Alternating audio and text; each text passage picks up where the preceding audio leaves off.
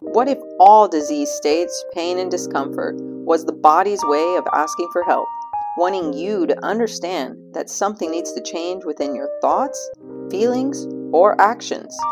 Your body wants to let go of the stress it's been carrying and process all past emotional stressors so that you can create the life you deserve.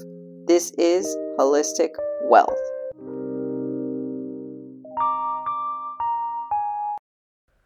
Well, we are talking and walking. This is Alyssa Carmona, and I am here with Lori Rager. Well, what we're talking about today is hot topic of Suicidal Twitch. thoughts. Yeah, Twitch apparently committed suicide 2 days ago. So just there, with any time there's a celebrity death in such a eventful way, And so young too. He's 40. So young. He's just 40 years old. There's always going to be more conversation, which is a great thing. It's a really tough way to start having these conversations. Yeah, well, it helps us see that, hey, there is our shadow aspects, right? It's like we don't have it all together, even if it may seem like the person does have it all together. Famous people, they are the ones that the majority of the world are viewing. It's like they have the platform to be watched on screen, to be heard.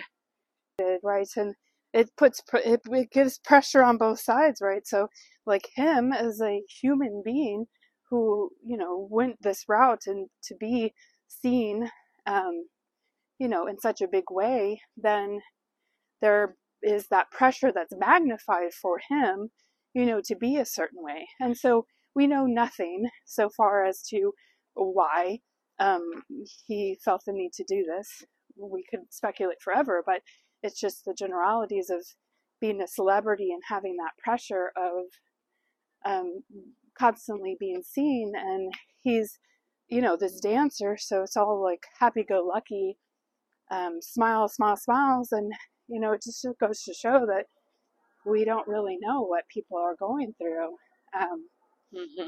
And so, and ultimately, for someone to actually take their life, if that was the case, for someone to actually end their human experience, you are a soul having a human experience, for someone to actually end that, there must be strong levels of the lower vibrations of emotions.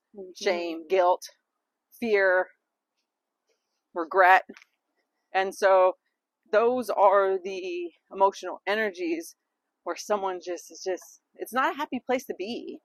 And so whatever anyone is going through that actually wants to end their life, there's a huge amount of separation, a feeling of loneliness, despite if he lived with people, despite if anyone's living with people or have a large community around them, co-workers all around them, that the physicalness of having people around you doesn't always change the inner sense. It doesn't always translate to having people. You can feel lonely with people around you if you don't feel comfortable enough to be vulnerable enough to say, hey, I'm struggling here, if you don't feel that comfort level from being able to speak out, I just keep on going back to this image that he had to maybe felt the pressure to portray, that he is happy-go-lucky, and if he felt like he couldn't let that image go, that attachment to that image, that might be a reason why people get stuck in the vibrations, as there's no way out other than this. Or repressing the quote bad emotions. Oh, I don't feel bad. I never feel bad. Or these things that I'm fine. How's everything going? Right. I'm fine. And it's the repression of the emotion, not the fact that we all experience shame, guilt, fears. We all experience it. It's the actual repression, not allowing ourselves to process it out of the body field. And then that is actually where most of the energy is being stored, rather than allowing it to flow through you to feel that joy, contentment, peace, willingness, courage. And that's the first step, courage, to ask for help. Ask for help and assistance. And often, like I know I have that, my independent attitude, to ask for help from others. Right. Because people, I think, automatically correlate asking for help as in failure. Like, oh yeah, like a weakness. Like, it's weakness. It's, you don't have it together for yourself. You can't handle it all yourself. So it's automatic. If I ask for help, I'm weak. Mm-mm. Oh, do you think men have a harder time asking for help than women? Absolutely, for sure, because it's our society is goes around with emotion. Women are emotional, and men should be strong and be void of emotions, right? Like, the emotions that are acceptable for men are like anger or, you know, those kinds of like vibration. the masculine energies. Like, that's more which women can have too. They can, but you know, the typical how people are portrayed, men versus women. Women are emotional, like crying, sadness. That's very acceptable, and for the masculine energy, it's more acceptable for anger. So, well, to not feel vulnerable too. Right, to not feel vulnerable, and so it's automatically, as a society, we've made it to where it's more difficult for them to be vulnerable and reach out and say, hey, I'm feeling this way of sadness. It's just, it somehow automatically gets equated to a sign of weakness. I mean, I can't even imagine. What does that feel like for the spouse of grief, of her husband, grief? But then then all these additional emotions get put on of grief, because of how it happened, and he was the one that chose it. So she will probably go through like the guilt of or bargaining, like I could have done something different. I should have done something. I could have done something different. Right. And ultimately, we're talking about this because, as hard as it may be, that was his choice. It was his choice, and we all have a choice every day in what actions we're going to take. And despite even someone's level of motivation, the choice is still theirs. And I think a lot of medications today keep one so trapped and feeling powerless. And it's a dependency on the medication. Absolutely. That'll be a an interesting thing to find if he had any kind of medication. Pharmaceutical prescriptions will alter brain chemistry. I was on a medication for depression back in my early 20s, and this is for depression, but I've never felt more suicidal on that medication. So topic for another day, but what could have been altering his chemistry inside his body that could possibly have and realizing contributed. Everything is energy. So it's like, even that piece of medication, it comes into the body and has a chemical reaction with other compounds going on. It absorbs through the small intestine and so forth, and gets filtrated to the receptor cells into the brain and starts altering a person's mood. So it's like, you have this medication, but there is no sort of energy or frequency of peace, love, joy, And so everything is vibration. So we can even think of what goes into making food. There's an energy behind it. If someone even is really upset and they're making dinner and then they have that dinner to serve to their whole family, there's an imprint. There's an imprint on that food. And you can tell even in nicer restaurants, if it's just an image or did that meal actually make you feel better. So it's like, if we really all stepped into our deepest passions, imagine the frequency we would create in the world. Oh yeah, absolutely. So it's like, yeah, so we have these, you know, medicines or food or what have you, under the right circumstances and vibrations and match, you know, it could make you feel better. It can make you feel, you know, more alive. It's not saying that all medications aren't going to work, but you have to be a vibrational match. And so, you know, whereas not one diet works for everybody, whereas somebody can live, you know, with less meat and be fine, some people need way more, you know. The same diet isn't going to work for everybody. The same medications aren't going to work for anybody. It's all about what is in vibration with you, what vibration are you at, and what is going to match with you to make you feel better. If you're uncomfortable with the vibration that you're at 80% of the day, then okay, something needs to change.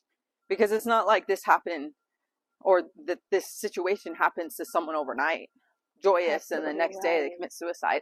Like, this is chronic stress. This is chronic emotional disturbance where, okay, you can have that platform and feel that joy or contentment or aliveness, but also we're such great actors. Like, we role play. So it's just that image of a clip rolling for 30 minutes or something. It's like we can all be online in that. And then, okay, was the other 90% of someone's day in guilt, shame, fear, and the feelings of the lower vibrations is ultimately creating chronic stress for 1 year, 2 years, 5 years, 10 years. So it's a matter of bringing awareness to, okay, where am I at right now? How am I feeling? How content am I with my life? And then creating those actions, to stepping into those actions to say, okay, I'm ready to perhaps try something different, and not overwhelming yourself. It's like, especially as the new year comes, you know, everyone wants to set those goals, high expectations for the new year. Actually asking yourself, is this logical? Can I do I really believe that I can do X, Y, and Z in the next 3 months?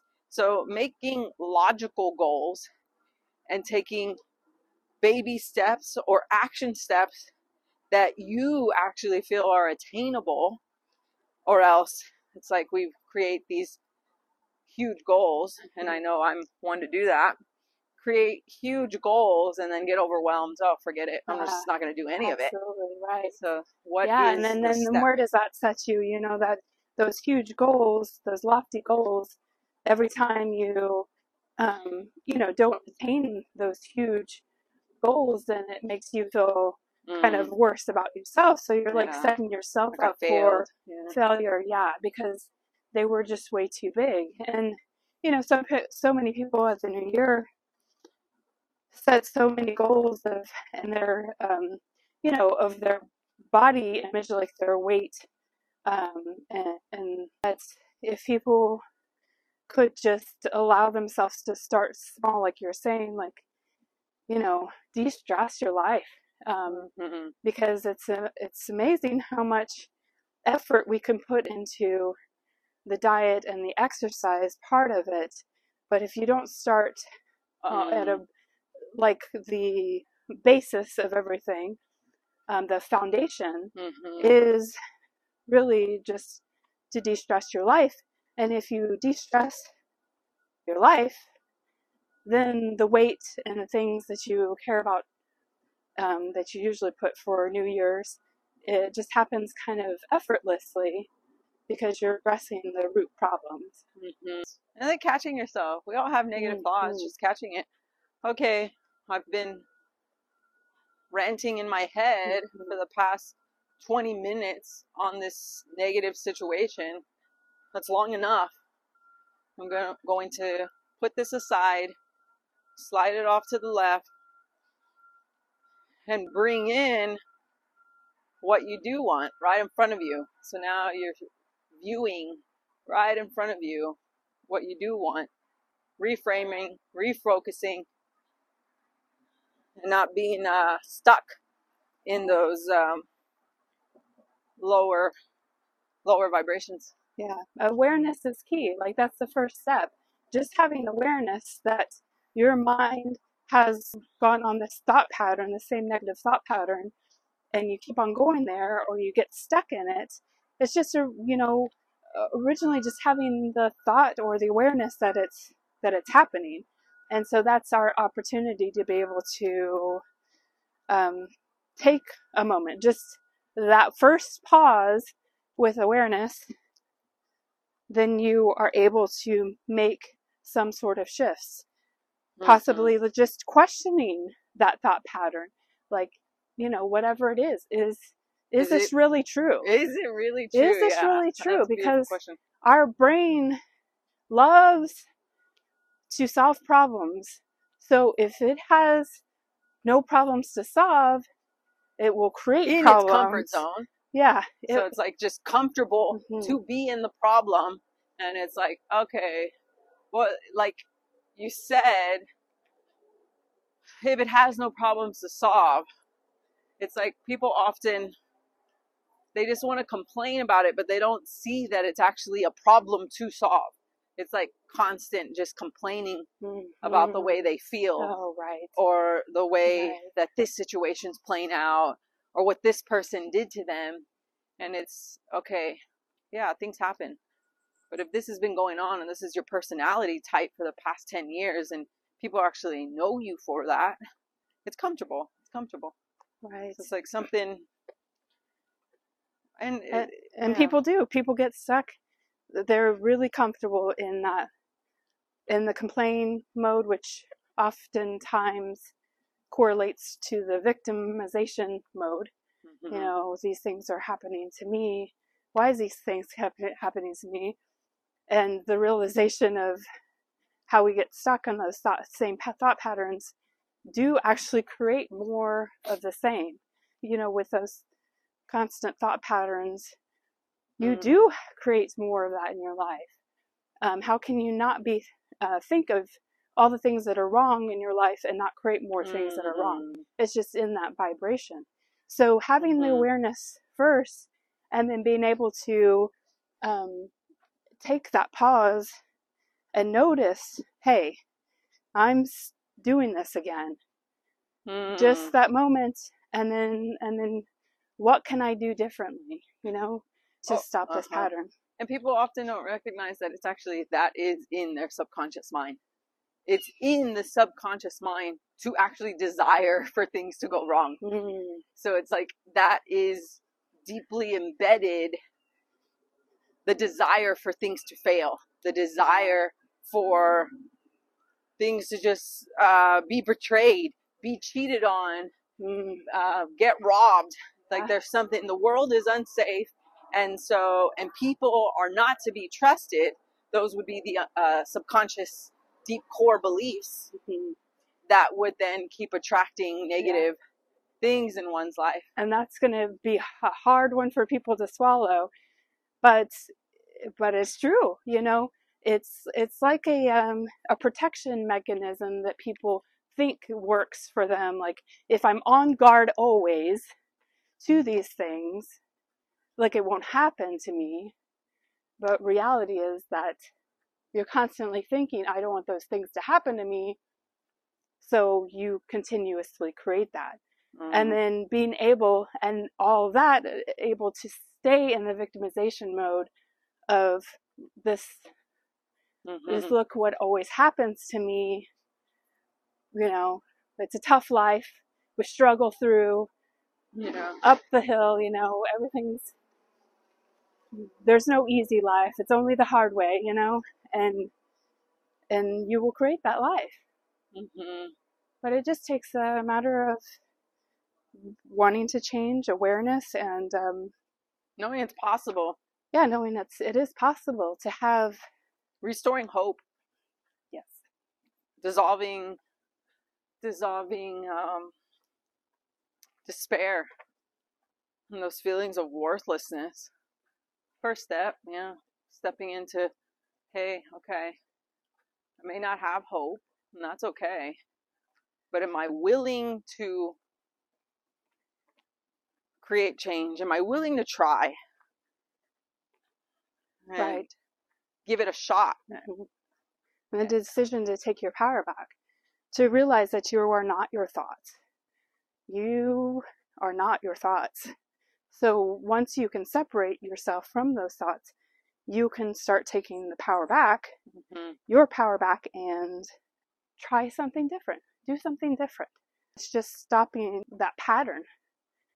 Beautiful rants, Lori. Yeah. Beautiful rants. Beautiful Thursday morning.